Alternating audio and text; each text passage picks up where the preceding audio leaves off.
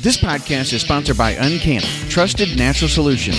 Uncana is a leading voice of advocacy for CBD in the veteran, LEO, and federal communities. Veteran-owned and operated, the Uncana team is actively fighting for DoD access to CBD with political pressure, community support, and a simple message.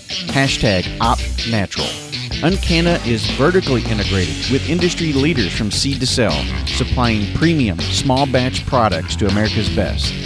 Use code MINTERS4MIL at checkout at uncana.com to receive your amazing discount. Read the Mentors for Military disclaimer at mentorsformilitary.com/disclaimer.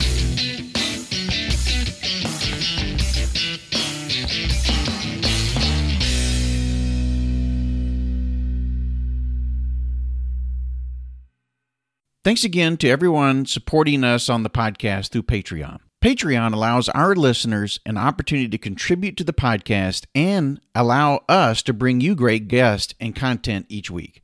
Thank you to all of our patrons, and a special shout out to Jonathan Lambert for being our largest donor. You too can become a patron by visiting patreon.com/mentors4mil.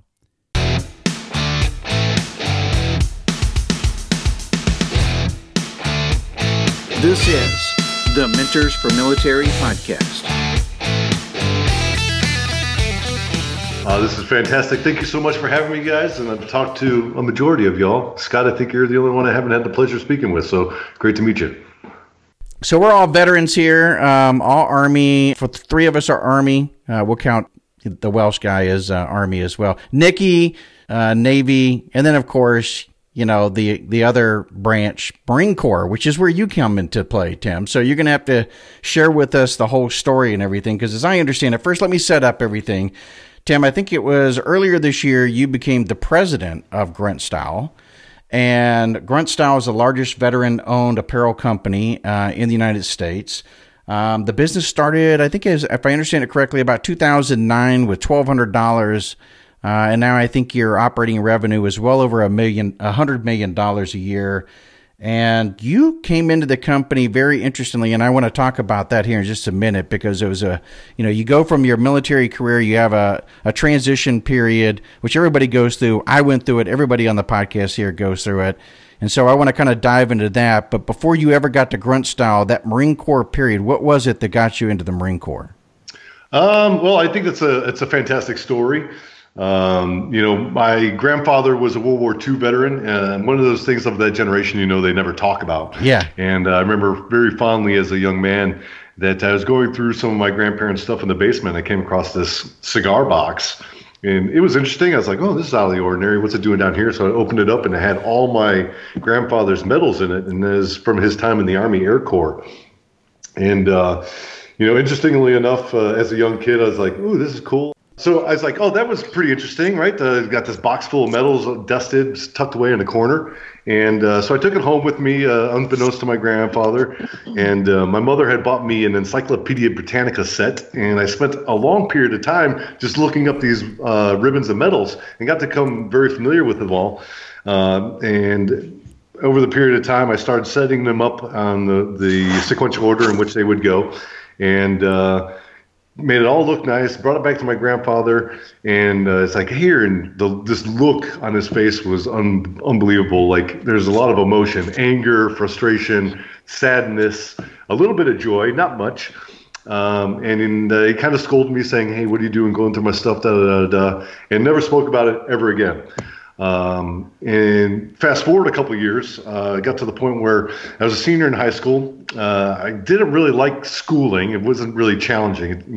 I was that guy that was sleeping most of the time in school, but I wod score very high. My senior year, I only had to take one class. So, I spent a lot of time doing things that I'm not particularly proud of as, I'm older these days. But I told my mom, I was like, I don't want to go to college. I want to do something different.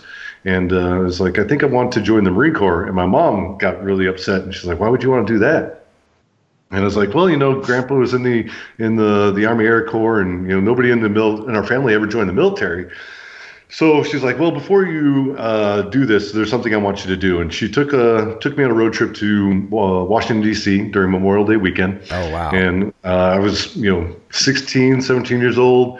and saw this the most amazing thing I've ever seen in my life. Right, you saw 68,000 Vietnam veterans driving down Pennsylvania Avenue on motorcycles. I'd never seen that many people in one location in my life, and I was enamored. I was at awe. And it was a very powerful moment. And then we kind of made our way down the National Mall into the Vietnam Wall area, memorial area. And it was that time that I saw my mother cry for the first time, not out of tears of me causing them, more so of her out of a sadness I'd never seen before. And she copied nearly every person's name, every male that she went to high school with, off the wall, and it was a very powerful moment for me. And on the drive home, she's like, we're just having this long conversation, and she's like, "Is this really what you want to do?" And I was like, "Mom, after seeing this, after seeing the emotional response that that this thing you took me to do this weekend drew out of you, I think more than ever, this is really what I want to do." Yeah. And she was behind me ever since. She's been my biggest champion, my biggest advocate, my biggest cheerleader. And that really started my path into the Marine Corps. Yeah, no, that's an awesome story. So I want to go back. Did you go to the World War II Memorial, or was it existing at that time frame? It did not exist. Okay. Funny story about that is that was one of the very first events that I was actually involved with Grunt style at the time. And if you remember, during that time period, the sequestration was happening. And we caught wind that they were shutting down all the monuments down in the National Mall, which was really offensive because you got to think of this, like the World War II Memorial had probably just opened. It wasn't very old. And you have all these honor flights happening where, these companies across the United States were getting World War II veterans and flying them into D.C. to see this monument that was built for them. Yeah. And, we all understand, we all have our opinions about government, but the one thing that I thought was unfair, and what Grunt style thought was unfair, was that they were shutting these monuments down to the people that actually participated in these events, which was an absolute shame. So Grunt style paired with another organization, and we ended up bringing 15,000 combat veterans down to the National Mall.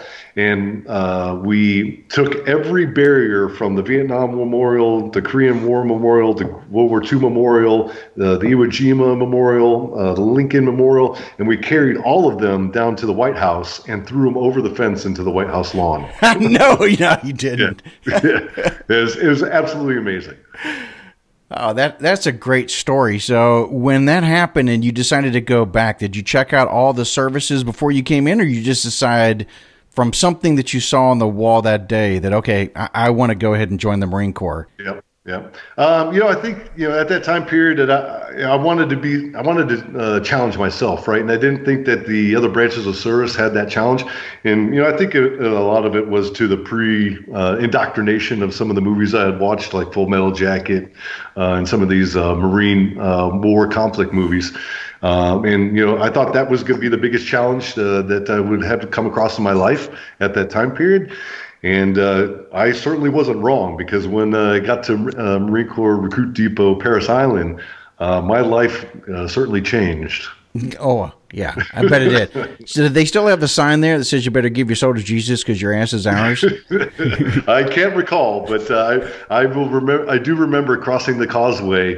You go over the channel into Paris Island, and I remember the drill instructor saying very, very passionately, "There's only one way off this island, and that's through graduation. You get to take the bus off the island, or ride with your families, whatever the case may be." But during swim call, they would tell some fantastic stories. I don't believe that any of them are true, but one of them was, only one person has ever made it off the island, and they came back to be a swim instructor.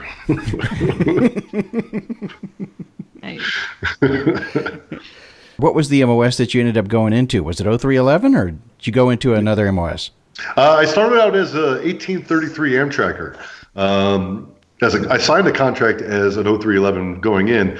But as a young man and experimenting with drugs, I had popped on a piss test and had to get a waiver.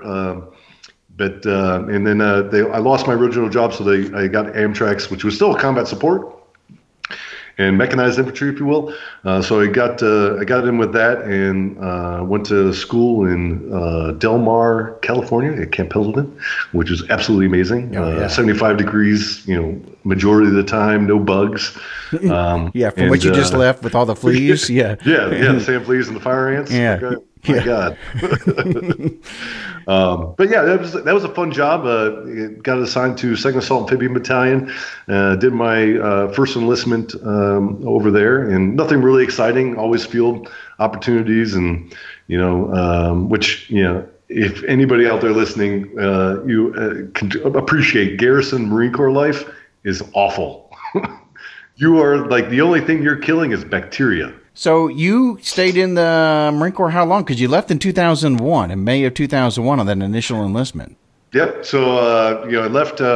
My family had relocated from North Carolina back to Chicago, where our greater family was from, and I took begrudgingly took the road back home to Chicago, and got into the Carpenters Union, which was a lot of fun.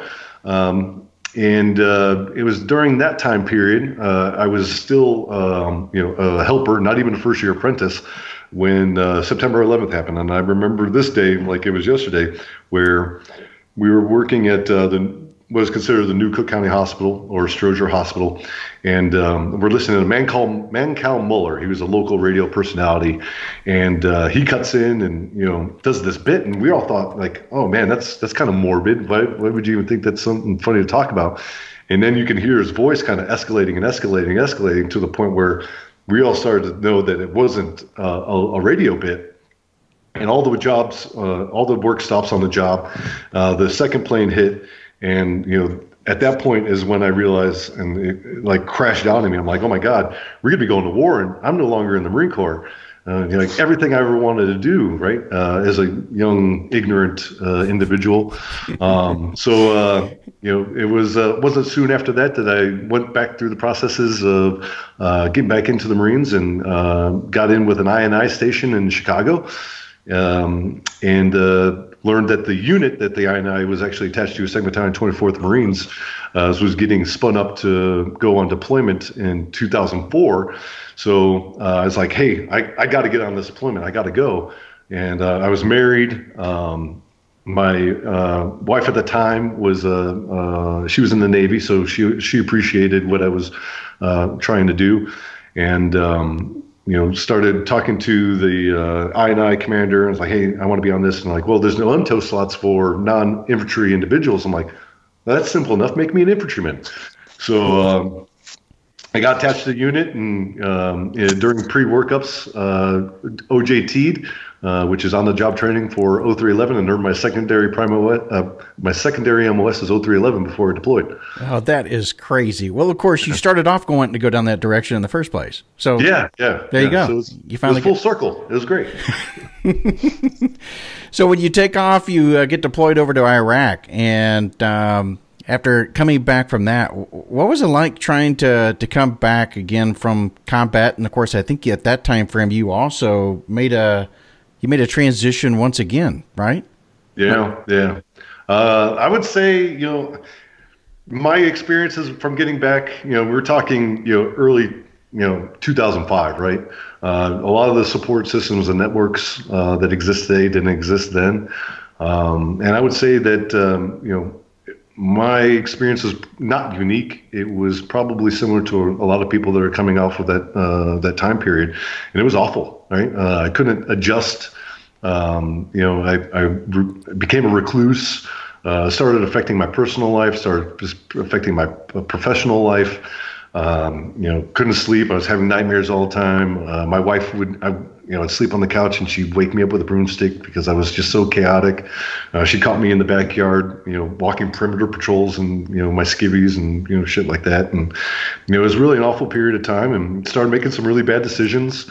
Got back into alcohol and drugs, and, really, like, my life was crashing down to the point where, got a divorce. In that time period, when I was deployed, I had my son was born, and I didn't know how to be a dad. Right, that was really awful. And my anger and my rage, wasn't very healthy for that environment. And ended up getting a divorce from my wife, and I had a daughter, thinking that was going to be able to get me grounded and whatever the case may be there. So ended up losing my family, lost my house. A lot of bad things happened during that time period. Put a gun in my mouth. It was, messed up on VA medications and the cocktails of trazodone. God, there's just a whole mess of medicines that I was on. It got to the point where I woke up 99 miles away from my house, coming home from work one day, and didn't know how I got there. And I was like, this has got to change. I got to do something different. And got myself on a path, that I had already planned out for myself, but kind of walked away from, and quit my job in the union. Met my current wife now, who's absolutely been a savior to me, and went to college. I got my degree, my bachelor's degree in college, in game theory. So pursuing a path of something that I always enjoyed was video games, and started a comic book company, of all things. Wow, I never knew that. How did that work out? It was good. I always, from my childhood, I always had a passion for drawing, and I always create these little comic strips and stuff like that. And I have stuff from years and years ago where I created some comic books of my own. And then got in with a good group of guys I went to school with, and we started this gig. Published 7 comic books, and was constantly being asked to be in C2E2 and Wizard World as an artist. So that was pretty cool. But the thing that was happening was I wasn't making any money. So you don't have a business if you're not making money. No. And my wife's like, "You need a job." I'm like, "But babe, I've got a job. It's fantastic. I love it so much." And she's like, "Well, it's not making any money." So started, looking around for work, and wasn't really finding anything during that time period.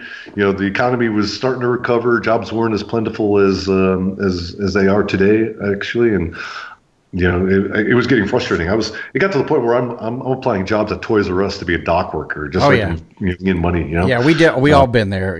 Just to make ends meet, or to make it to the point where we can survive. I mean, like you had a family, whether they were separated or not. You still had to find some way to find support. You had to support yourself. I got to ask you though, at this point, was your spouse at this time frame, was she a former, military wife? Did she serve in the military herself? Did she have any experience or have any idea what she was getting herself into?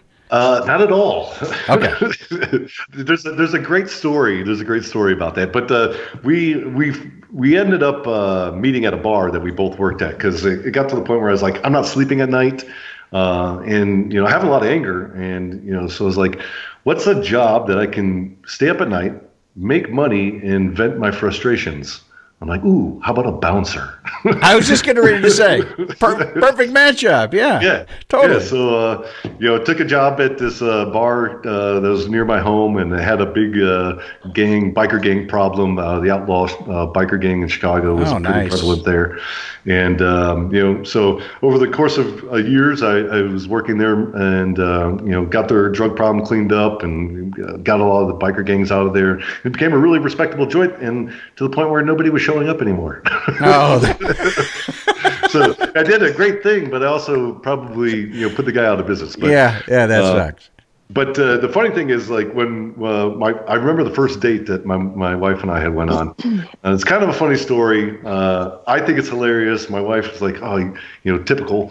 But we went to a Cubs game, and you're with all my Marine friends, and we're in uniform, and it was for Memorial Day baseball game or something like that, and we went to the Cubby Bear across the street, and it was all my Marine friends, all of their wives and significant others, and we're all just having a good time. Know it well. Yeah, it was really good.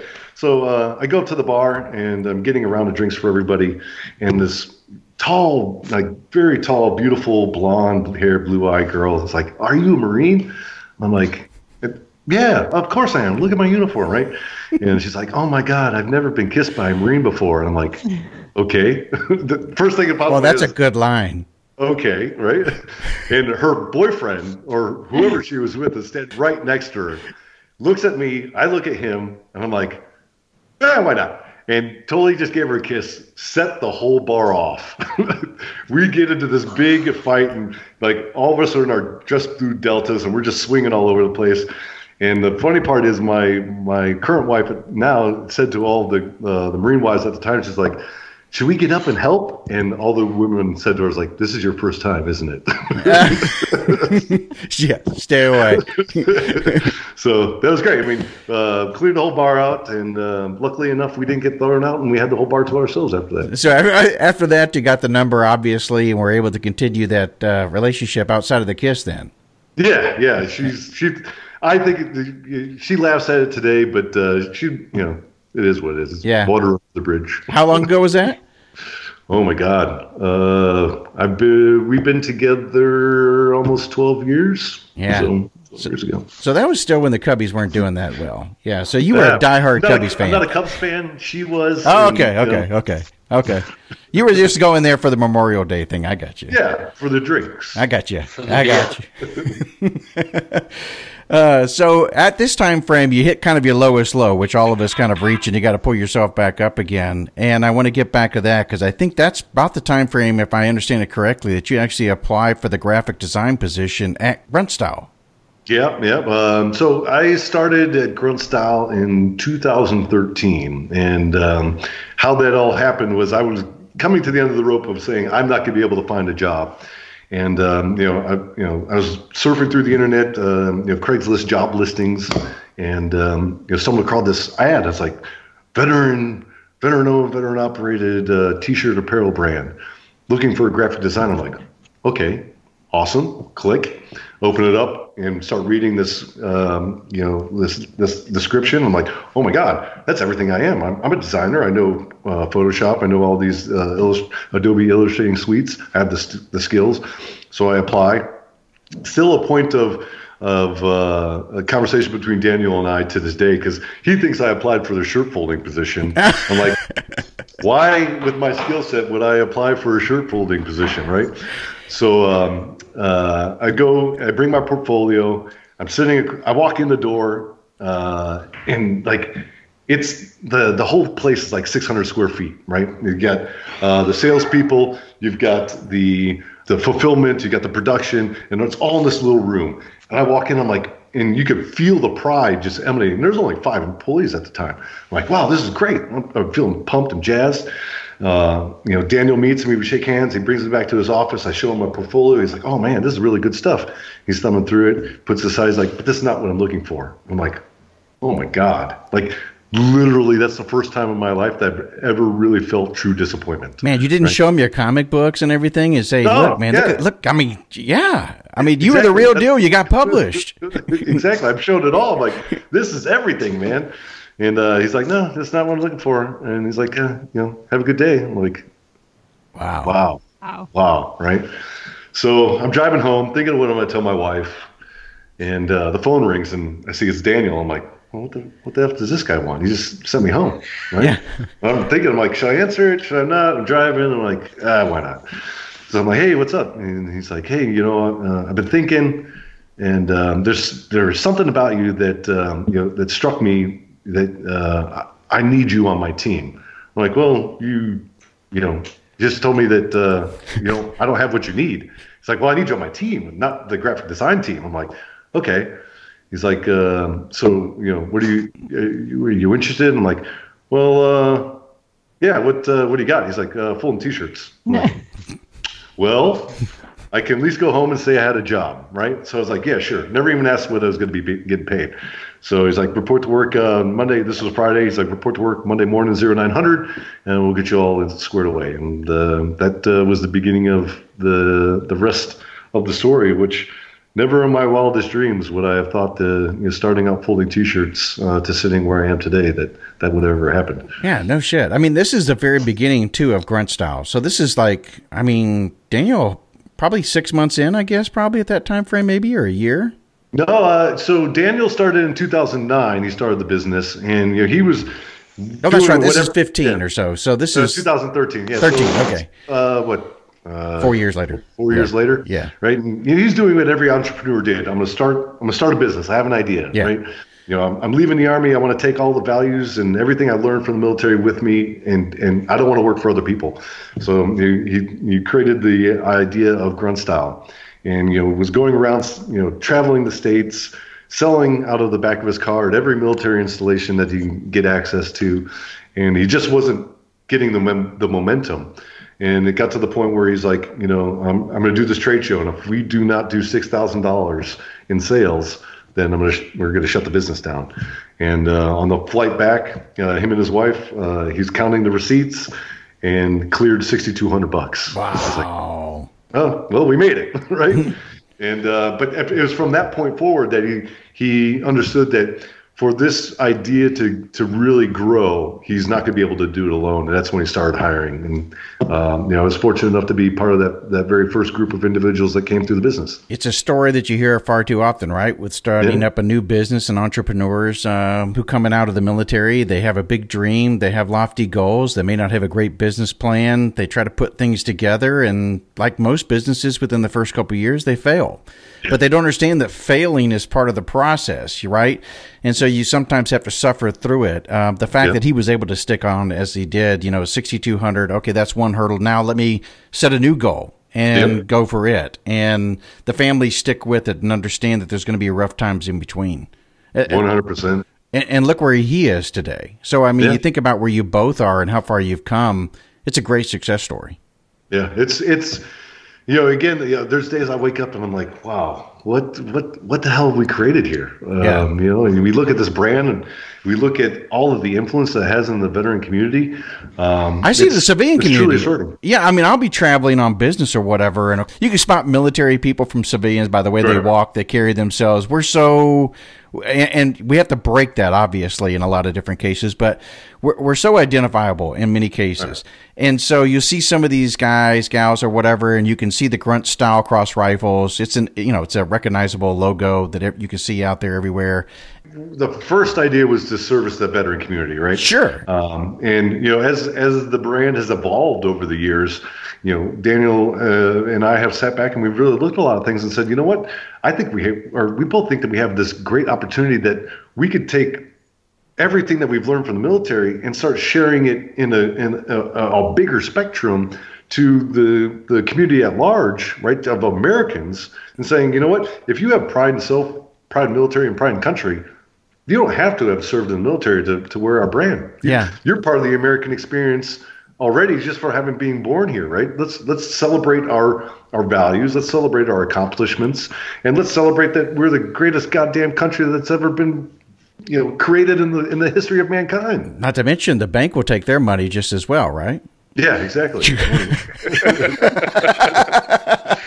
I mean, let's be honest here. Why are you narrowing your market when you have this ready-made opportunity? Absolutely. So good on you guys trying to do it and position it in such a way that people who are not serving can actually see it.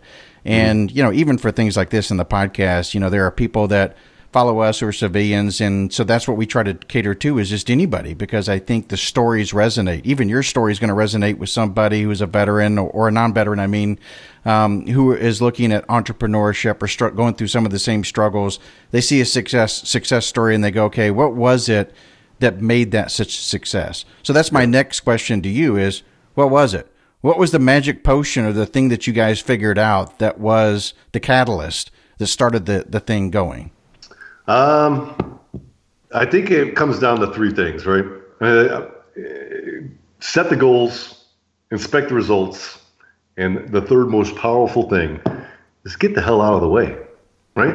You have great team members, right? And a great team has a good leader, and the leader understands when to get the hell out of the way. And if you look at take the exercise and look at all the successful teams from McChrystal to Mattis and all these great generals that talk about what makes great teams, it's because the leader gets out of the way. You let the core group of individuals, the subject matter experts, do their thing, and all you have to do is hold them accountable, and that's it, right? And it creates for opportunities of creativity. Most importantly, right? Because what you in something like our brand, it's easy. Daniel and I, we came up with a lot of the really great designs early on, right? But that was just to get the fire going. Once that fire was erupted, it was like, okay, get back. All we have to do is keep throwing fuel on it. And that fuel was bringing great people in that understood what we were trying to do, understood the mission, and had a passion for it, much like we did, and still do, right? So outside of failing and people not recognizing failure as a tool of success, I'd say that one of the other biggest things that for entrepreneurs is that they don't know when to get the hell out of the way. Yeah. I think you hit the nail on the head in your comment there, Tim, the word accountability.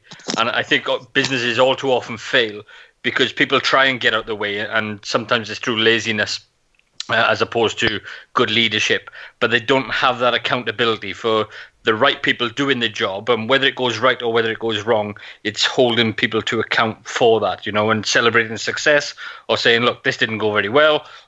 What went wrong? Let's learn from it. Let's move on and move past it. And that word for me, accountability, is the key for it, really. Yeah, I would rather have more failures than I would success, and I'll tell you why.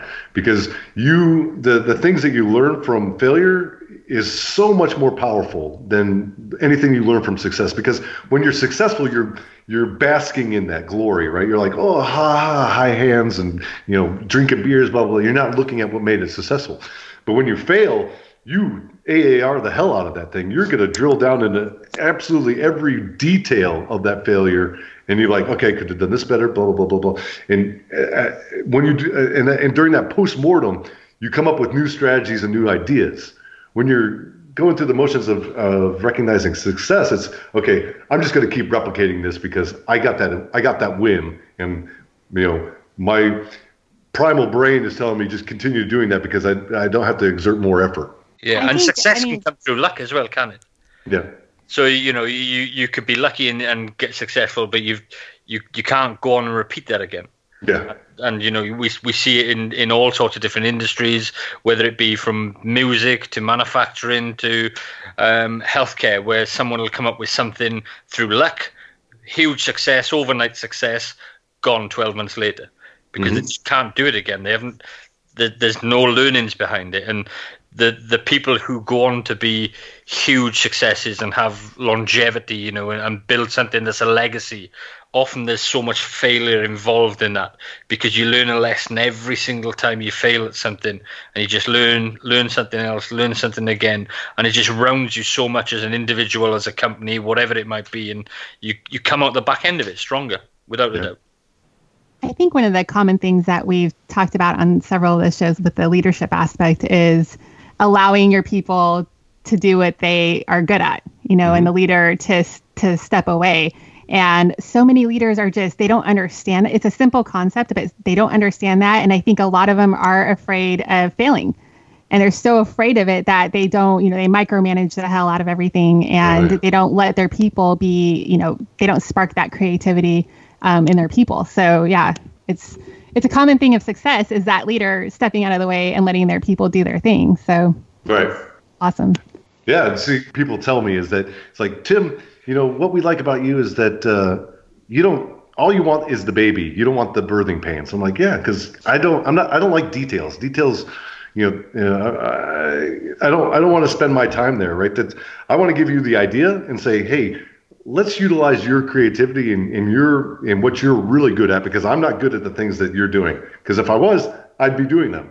And setting the left and right laterals and saying, don't go here, don't go here. Here's your budget. Don't overspend. Go create something amazing. Yep. And people run with that every time.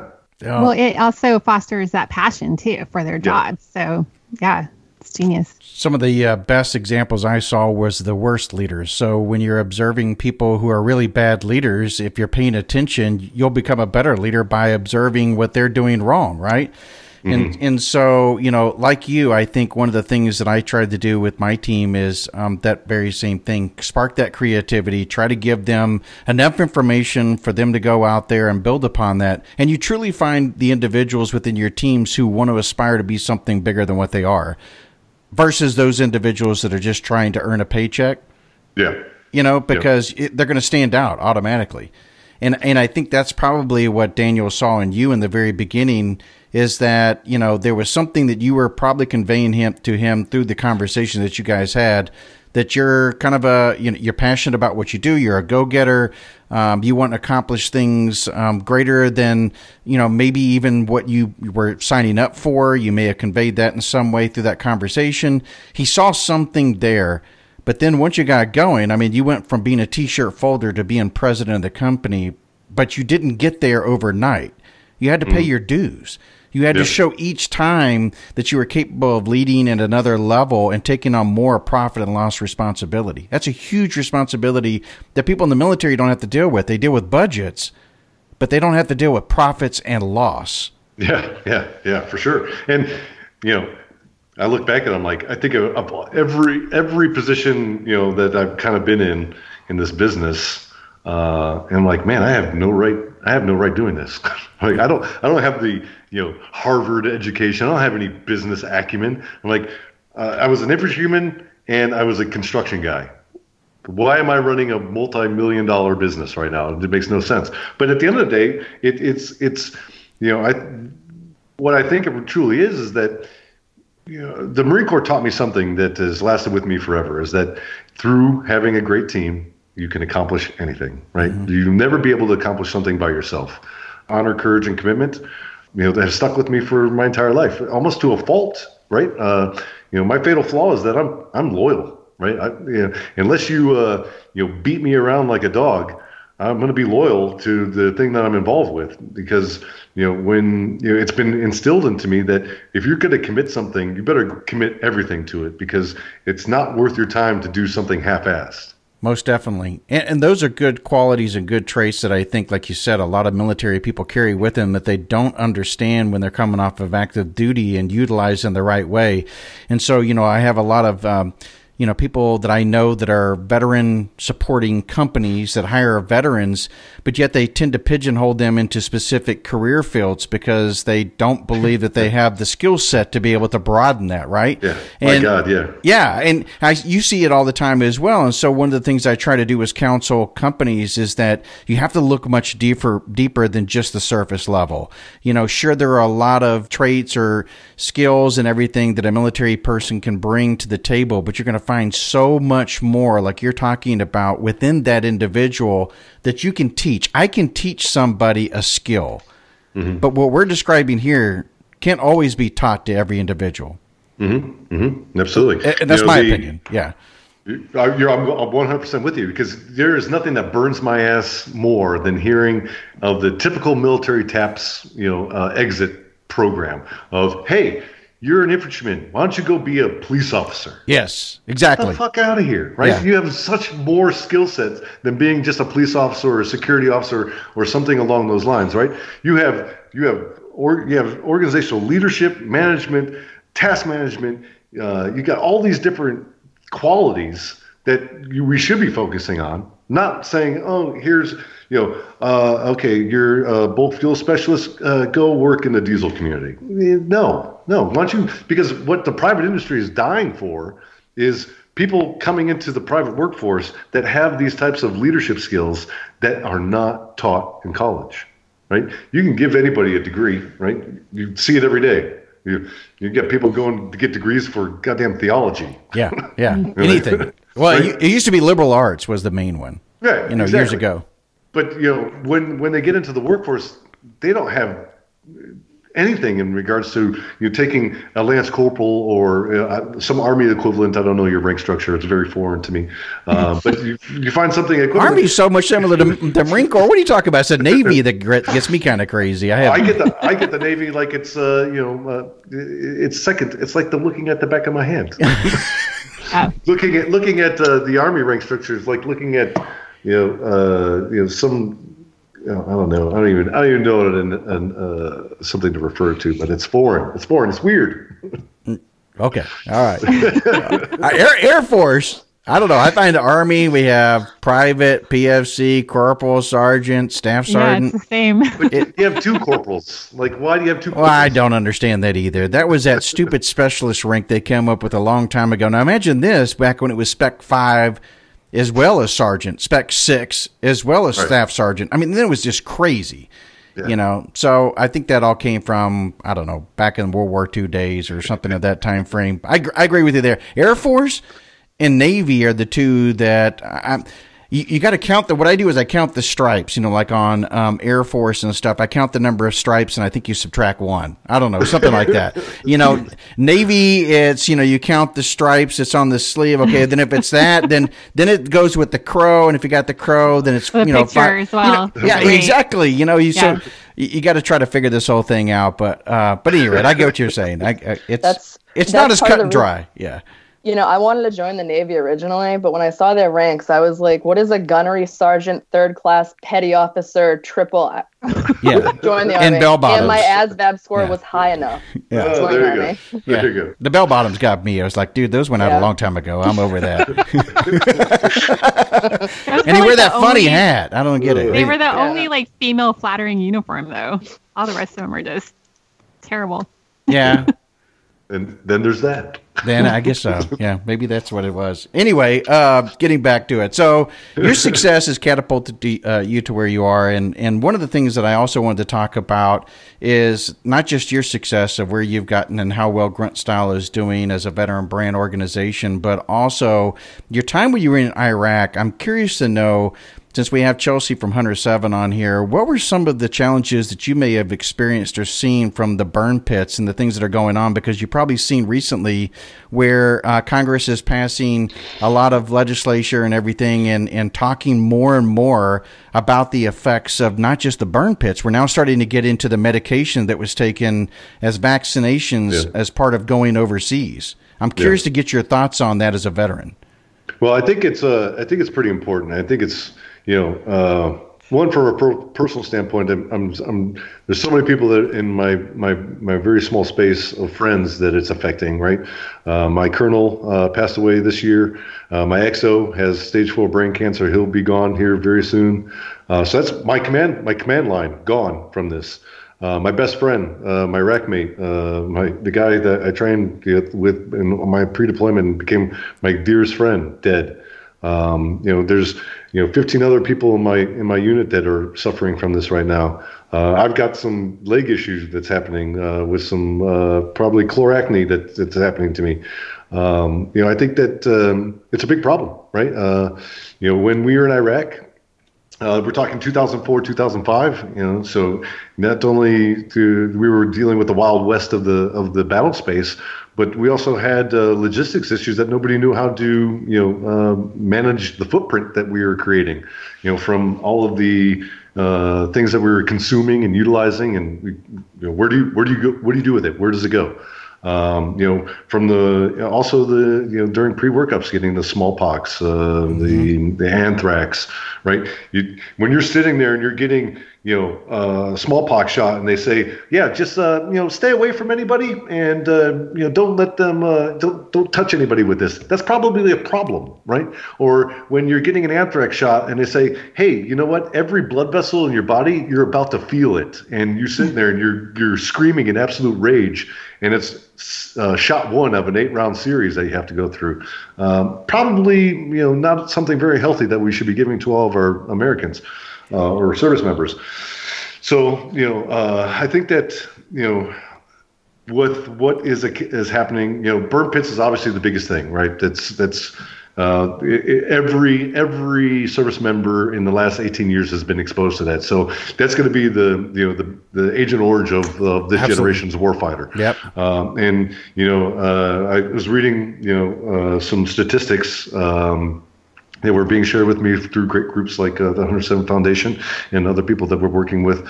There's been less than 10,000 combat deaths in the almost 20 years of combat, but there's been over 100,000 people have died from exposure to the toxic elements that from burn pits, from the exposure of the chemicals, from the permethrin. Right, the permethrin that was sprayed on all of our uniforms to keep away the sand fleas. Hey, listen, I was exposed to sand fleas in Iraq or in Parris Island. That didn't kill me. Why do I need to get my chemicals doused in some cancerous foreign substance to keep that working for me when I could probably just wear a flea collar on my leg, and that will be enough, right? Right.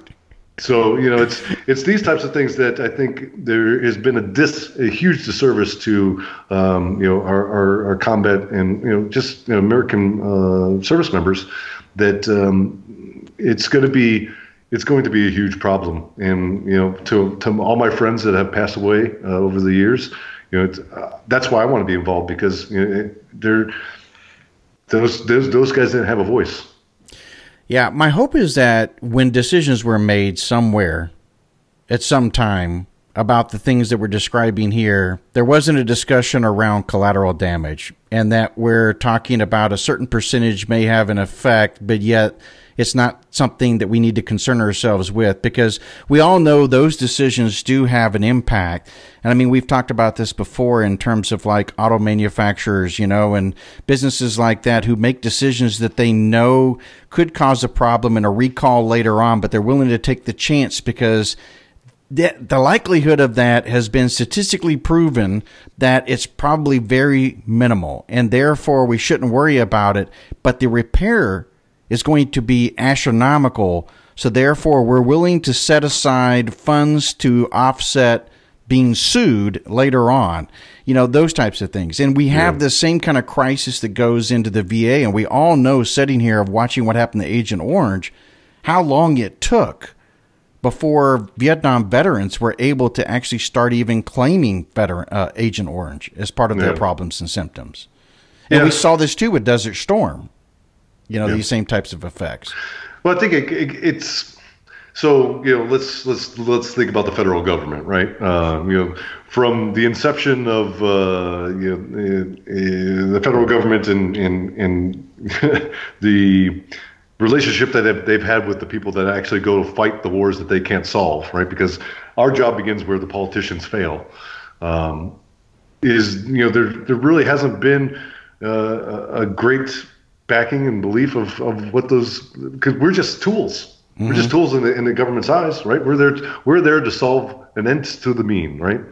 And the damage that comes along with it, I don't think that's really has ever been a concern in the length of the United States. You can go back to almost every conflict and find something that has affected great groups of veterans that they have suffered through after the conflict is long and over, and everybody has forgotten about the conflict itself. And I don't think that's going to be something that ever ends. And that's where why I've taken a particular involvement in this, is because, great, let's talk about what has happened. Let's talk about the burn pits. Let's talk about the toxic exposure. Let's talk about all the things that we've gone through and that we're suffering with. But the conversation at the end of the day should be, what are we going to do to prevent this happening in the future? Yeah. Right. Let's change the way that the government thinks about how the modern warfighter, because it's already happened to me. Right.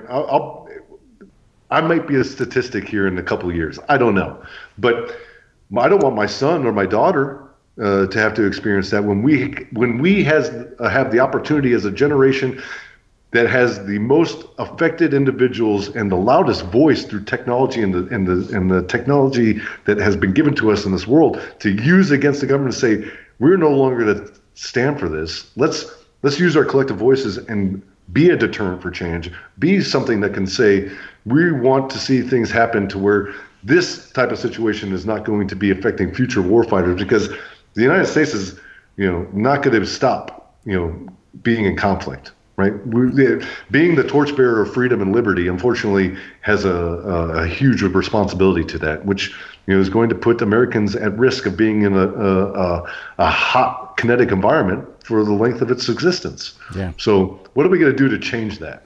So I'll throw that to you, Chelsea, because I also want you to give a little bit of information about what we're describing. Some people may be listening to this, not following the news or hearing what's going on, that what we're describing and affecting veterans. And I know 107 Foundation played a role in that, in providing, some data or some input into the discussions. And so kind of bring us up to date so that people who are listening go, wow, this may even affect me, and I had no idea what they were even describing. Yeah, so I mean, I can't even take credit for it by myself. I mean, Nikki's been great, Tim has been great, and actually, how I came across Tim was the widow of the original Hunter 7, Sergeant Major Rob Bowman, was in a meeting room with Tim, and she met him, and she said, "I met the owner of Grunt Style, and it was all just one big circle."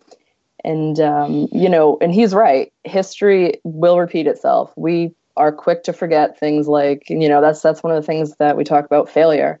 We failed as a nation. We've been at war for almost 19 years. We failed our veterans, and we can't prevent, like Tim said, we can't prevent the exposures that have happened. But I know Nikki and myself both share this ideology that as nurses, we can make a difference moving forward. We can make a difference when we look at things like, how can we plan long term? Right now the government says they only have 9 active burn pits overseas. We know that's not true. They don't take into accountability, Africa, the Horn of Africa, Djibouti, so when they say we only have 9 active burn pits, they're just talking about the ones that we as the military, as that we burn, but they're not considering the Iraqi, the Iraqi population burning the trash for cheap money. $2 a day, and they're burning the trash right outside the base. They call that, an Iraqi government issue, not an American burn pit, even though they're all burning American stuff under American watch. So 9 active burn pits is a huge understatement. And it's crazy because when I do meet with people, both in the medical community, on the legislative side, they have no idea what I'm talking about. And you talk to somebody who hasn't served in this capacity, and they think you're out of your mind when you say, no, we literally dig a hole, throw JP8 or JP4, and we throw a match in, and we just toss everything. Now, in the medical aspect of it, I threw the medications in there. I threw diesel gasoline bags that weren't used. You name it, everything. MREs. And they used to tell us that if you got to use your MRE packet, you can't just throw it away because it's so biohazardous. And it's like, we're burning it. Right. So that made it okay, though. Yeah, we're burning it right next to where we sleep. And, it's the ultimate police call. Yeah. And so I was aviation. So when we did FOD walks, we just collected in a bag and then throw it out. Like FOD walks we did hourly, I think, because of a sandy environment. We're consistently worried about destroying billion-dollar helicopters. So we're doing FOD walks like it's no tomorrow. That's where I got my most exercise in the military. But yeah, it's a bad situation. And, thankfully, we have people like Nikki. And I mean, I sent a few pieces over to her, and, just her input and just having the eligibility to have such a group look into this from so many different perspectives, I think it's great. Yeah, because Nikki's seen this firsthand. Absolutely. And that's her story about the aftermath on the oncology floor. Right. Yeah. Right. The aftermath. Well, I mean, I think one of the, the important thing is, yes, prevention for our future warfighters, but also right now, I think a problem is awareness and what veterans have been exposed to, because there's, a lot of times, and seeing this, and I'm sure you have, Chelsea, in the hospitals, you get a certain age demographic and they come in with very vague symptoms and they automatically get written off. Yep. Like, it's just a headache, or it's just a cold, or whatever. Yeah. And not taking into account what we've been exposed to. So it's important that not only, the healthcare professionals know about what we've been exposed to potentially, and, statistics of like, why are these people coming back with these type of cancers, and, which isn't like typical, right? These very strange diseases and illnesses, and, not to write them off, because a lot of times these things that if they were caught early, a lot of these people would still be alive. They're treatable. But because they keep getting written off and sent home, and nothing's wrong with you, or you're crazy for thinking something's wrong with you, by the time they really see, or they find the disease, it's already too late. So and a lot of it they blame on the psychosomatic. Oh, so you're a veteran, and it's not so much them being ignorant. Part of it is, but a lot of it's lack of understanding. And I mean, an interesting story that kind of set off a light bulb in my head. I was working in the ED, in the ER, and I had a younger guy come in, and he said that he was having shortness of breath and chest pain, and he's had a cough for 6 months. And I was like, okay, you're dramatic. I was like, all right, okay, you probably have a cold, And so the doctor gave him a Z-Pack, some steroids, some antibiotics. And so I'm doing his discharge paperwork. And I actually turn and I look at him, and he's wearing a Grunt style shirt. So I noticed the sleeve and I noticed the flag. And I was like, oh, did you serve in the military? Just making conversation, because it's awkward sitting there for 2 minutes not saying anything. And he said, yeah, I was a military police officer. I served in Abu Ghraib, the prison, for 2 years. And I was like, oh, how was that? And he's like, oh, the prisoners, they swear at you, they spit at you. And I was like, oh. And I don't know what it was, but I was like, oh my God, cough something up for me. And he was like, what? And he coughed it up for me. I've never seen it before in my entire life. I was like, ew, this doesn't look right. It's definitely bacterial. So I went over, and I was a new nurse at the time. So I went over to my charge nurse and I said, hey, listen, I think this guy has tuberculosis. And she's like, no. And I was like, no, he has tuberculosis. And they fought me on it. They said, you're a new nurse. You don't know what you're talking about. Stay in your lane. And I was like, oh, but I do know what I'm talking about. So come to find out, he was exposed to tuberculosis working with the local Iraqis. But I wouldn't have figured to ask that, because we don't ask about veteran status or, locations you've been. Because if I ask, have you left the country in the past 30 days? No, he went to Abu Ghraib 2 years ago. So that Grunt style shirt made a difference. That was my spark to conversation. Well, because you were a veteran too, though. I mean, so right. we talked about this on your episode, that how important it is for, the medical community to get familiar with veterans and their situations like we're describing here. But I think it's also important as veterans that you become educated, so that you can then inform the medical community of, no, this is serious. There is documented, there's papers out there. Congress is talking about this. There are serious things here that you need to run additional tests. I think the challenge that we're going to come up against here, though, coming from also the medical community, and I was on the health insurance side, as you guys know, for a period of time after my military service, and is how are we going to get them to then pay for these expensive tests to be able to further identify and triage down to what it truly is?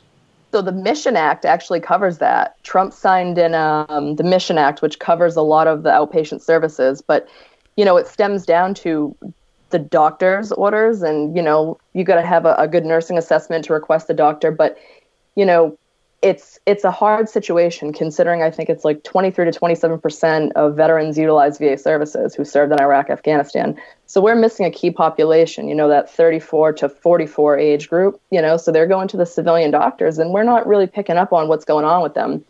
So, I mean, for them to raise awareness, so many of these guys and girls don't know they were exposed. I didn't know I was exposed as a nurse in a medical platoon. I had no idea. I was like, oh, I get to blow up bags of gasoline. Awesome. It seems like I'm fun. I like to smoke and stuff. I never caught on to it. And, so sitting here, online with Nikki and just going back and forth, with her experience and what can we do? What can we ask? As a nurse, because I can't expect a civilian nurse with no military experience to ask these questions. So we sit here with a group and we just bounce ideas off each other through evidence-based practice and, clinical research, and years and years and years of experience. And we try to figure out algorithms to help better the outcomes for our veterans, because, like Tim said, like, these are my friends. This is my fiance. This is my brother. This is my mother, my father. Everybody around me is a veteran. This is Nikki. This is, my instructor. This is everybody. And so with 3.5 to 3.7 million veterans coming back from Iraq and Afghanistan, we really have a problem on our hands. Yeah. And if we don't step up on the medical community, I can't prevent your exposure. Primary prevention is out of the screening. Secondary, I can help you with that. I don't want to wait till it gets to stage 4 glioblastoma like Joe Biden's son and you die. I can't, that's not okay with me. So we work really hard, just to try to figure out the best way to go about this. And, thankfully to people like Tim and, Colleen Bowman, she's from up in TAPS in DC. She does amazing stuff, and I really think we have a good thing going here. So.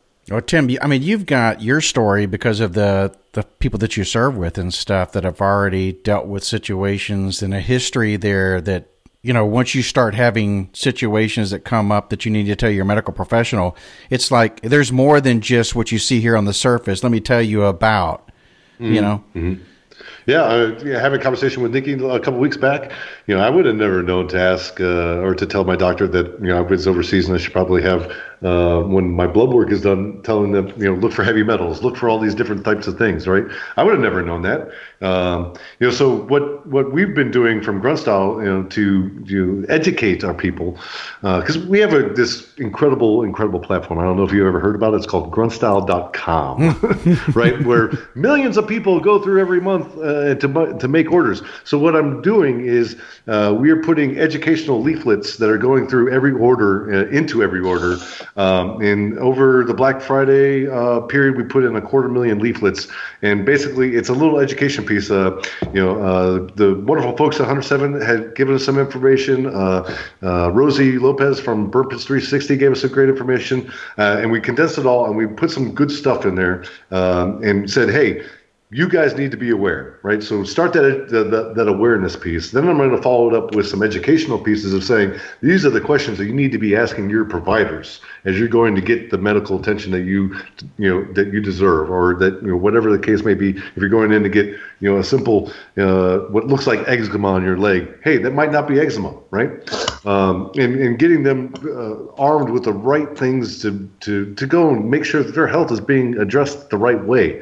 And then, I want to follow that up with making, some legislative changes, right? If I can be, or Grunt Style can be part of anything, I want Grunt Style to be part of change. That there will, far after I'm gone, that Grunt Style will still be around making influential changes to the veteran community. And that's what we built this platform for. And I think that we're doing some really great things to make that happen. And again, I got to thank all of the people that have helped give me the information. I'm not a subject matter expert, but I feel that I've gotten a lot more information now through the wonderful people I've talked to, that I can take that information and start educating people in a better way.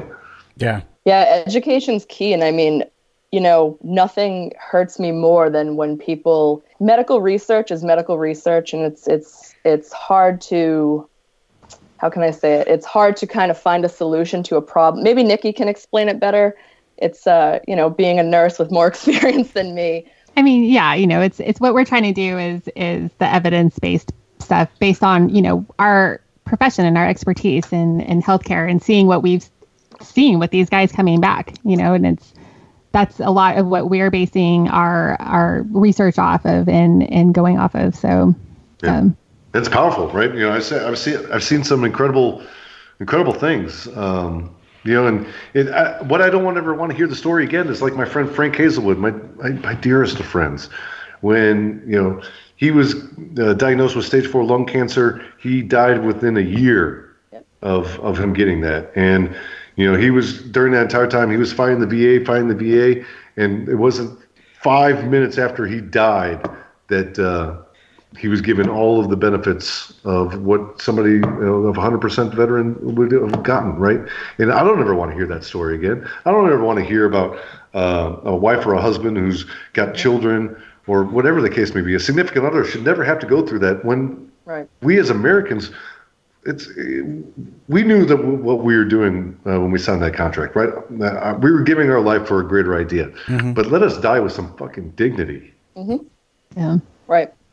And that's why we take so much pride in what we do. I have my little book here for research, and we, the biggest thing with the VA is that they're saying, well, prove it, innocent until proven guilty. It's kind of like, legal stuff. But the thing is, what we do is that we can prove it. And we can actually, with the licenses in the background that we have, we can actually sit there and break it down for them and be like, well, see, this is why this happened. Here's a linear, this explains everything from the time of symptoms to exposures to you name it. And I mean, I think that's where we're missing such a big key piece, is that research piece, that real research, like that the real hardcore stuff, the data, the numbers that are actually looked over and observed. And, like I know Nikki, off the team that we work with, it's like, I think collectively we all together have spent over 200 years collective military service time. And that's a long time. And I think it's like 100 years worth of medical experience. And I mean, that stuff's inevitable for stuff like this to happen, to change. And, Well, I mean, the government's the government, right? They're like you're saying, they're not going to want to do or change anything without data. Mm-hmm. And that's, I don't know if you've ever like experienced that or have had done any research, but nobody gives a shit until you show them numbers and statistics that matter. Right. And that's just the government, right? Quantitative. You're talking about an organization that will give a contract to the lowest bidder. Yes. Yeah. Very good point. And you'll still pay millions. Yeah. Right. Exactly. You'll still pay millions. They want all the data, but at the end of the day, it's the lowest bidder. Absolutely. But when it comes down to it, though, it's like, compensation and pension is great. And I mean, benefits, they've helped me out, too easy. But I'm sick and tired of my friends dying. At the end of the day, I've spoken with Colleen Bowman about this so many times, and she's came to near tears saying, there's no price that can bring back my husband. There is no money that can bring back the father of my children to watch them graduate. And it's true. And it's like, I sit here and I'm like, I don't know if I can have children with my fiance because he's been exposed, and no money can replace that, and that's on the back burner for me. That's down the road, that will come in time. But, every day we take trying to figure out what's wrong with somebody is a day off their lives, Medal of Honor recipient Ron Schuer, he, we've had conversations in the past, and he's the first one to say, I don't want to be the poster child of, free stuff, free benefits. And he's the most humble guy, but he has stage 4 lung cancer, and he's a young guy. I think he's 38 or 37. And there's no price that I can ask his wife, what can I give you to make up for your husband's lung cancer? Mm-hmm. There's no price. So, I mean, Congress, take a step back about compensation and pension, and let's look at what we can do to save these people, extend their lives. Because, here's a controversial statement, but I would much rather see all my friends have died on the battlefield than to die from some ass cancer, right? Yeah. And that's a tough statement. And you're not the first one to say that, and you're not the last one to say that. Well, especially that being brought on by something that was avoidable. Had we had the information, now hindsight's 2020, we all get it. I mean, hell, growing up as a kid, we didn't have a garbage company that would come by and pick up. We lived out in a rural location and stuff, so I burned it in a burn pit. That's what we did. We burned our trash. I live in a construction zone. I'm in a neighborhood where there's construction going on around me. What do? They burn in a burn pit all their scraps as they're building the house and stuff. So we live around it all the time. Of course, back then there probably was either more toxins or less. I can also share that I used to ride my bike behind the bug man, see how long I could hold my breath, before. That was a game we used to play. Who knows what the hell was in that damn thing killing the mosquito? So, I mean, there's all kinds of crazy things that we get exposed to throughout our lives, and we begin to learn that, oh crap, that wasn't a smart idea. Maybe I shouldn't have rode my bike behind that guy, But, once we learn that, we have to then move on and start looking at ways to identify who else was exposed, who else, had those same challenges and stuff. And by the way, I wasn't the only person that ever rode their bike behind the bug man. I learned that when I started sharing that story. But you did that too? That was awesome, man. I used to do that. And people probably across all boys. Yeah, it was. Everyone that I've talked to, at least, all the women are always like, "What? You did what?" So, how would you do that? Yeah, wasn't that the first thing they say wasn't that DDT? I don't know. DDT, that's a wrestling move. What are you talking See, that's how failure, though. That's how you learn. And I mean, you guys hit it spot on when you said that failure. You learn from failure, and it sticks with you. And sadly, the more severe the failure or the loss, the harder it sticks with you. And that's why I do this, and every single day, it's like I wake up and I think about this guy who I've never met. I've never met Sergeant Major Robert Bowman, but I think about his wife and his family and, and it's crazy. And things like that, those losses, those failures. And, it sticks with you. Well, It sticks with you. I love what you're doing, Tim, because I think, you're using the way that a method that you have readily available to you. People are buying T-shirts. Well, let's inform the public. And again, these are not just veterans; these are civilians who may also be a nurse, a doctor, somewhere in the healthcare, health insurance, legislative space, who may be receiving these T-shirts, and they're also receiving this informative, card that's within that brings awareness. And if they don't use it, they may go, hey, you know what? I know Nikki might be able to need this information. I know she served. This is some serious shit right here. I need to get this information to her. Maybe she needs to know about this, right? Mm-hmm. So you're doing, even, I wouldn't say a small part because you guys are huge, but you're doing, a part within your space to do that. If every organization that supports, works with, or whatever the veteran community, or has a way to reach the masses, would be willing to do something like this, it's a small gesture that could really inform a lot of people very quickly. Podcast is certainly one way. Your message is another that you're putting within your T-shirt sales and the packages, but there are so many other opportunities that are available out there that we can get the word out. Yeah. And, I think if it changes one life, hey, that's right. Successful. Yeah. That's right. And that's what it's all about. Tim, how can people learn more about Grunt Style? I mean, a lot of people are already probably buying your products, but if they're listening to this and they're wanting to learn more about it, you already said your website, gruntstyle.com. Can they also find you guys on Instagram, Facebook, all other social media through the same way? Yeah, absolutely. We have, Facebook is obviously one of our larger channels, Instagram, YouTube, which has a lot of our funny content on there. Let's see, where else? You check out my personal one on Instagram. It's Grunt Style 1SG. It's a great place. No, but seriously, there's a lot of ways you can find Grunt Style. We're trying our best to get out there and be as vocal as we can with our content. And at the end of the day, it's more than just T-shirt sales, guys. It's out there. We're trying to make a difference in this country through patriotism and through awareness of different initiatives that are important to the veteran community and us as Americans. So. If it's not for you, hey, that's fantastic. But share it with a friend, and maybe it is for them. So, that's I think what the power of social media has done for culture today is that it just it clues people into a plethora of different things, and it may not be for everybody, but there's somebody out there that you could take some benefit from it. You're going to extend over to the Brits for Scott and his crew that's over there, because I know you just said for the love of Americans, so we got to make sure. We do a lot. You would be amazed how much we ship to Britain. Yeah. See, there you go, Scott. Absolutely. Need to set up a distribution center over there. Yeah. We thought about time. Yeah. Good deal. Good deal. Well, Tim, thank you so much for taking time out of your schedule, man, coming on here and joining us. I think there's a lot of good information that we talked about here. Hopefully people will listen to it and get something out of it, and reach out to you guys, buy some of those shirts and the apparel and products, and learn. If nothing else, like you said, go to gruntstyle.com. You're going to learn a lot of information right there on the site. Oh, hey, I want to say thank you very much for bringing me onto the show. It's absolutely been fantastic. And, I have the honor of working with such incredible people like yourselves. So thank you very much for bringing me into your circle. And let's change the world, my friends. Yeah, absolutely. Chelsea, thank you again for 107. And 107 Foundation, you can also find on Instagram, Facebook, and 107foundation.org. Yeah, we have a new site launching on the first week of January.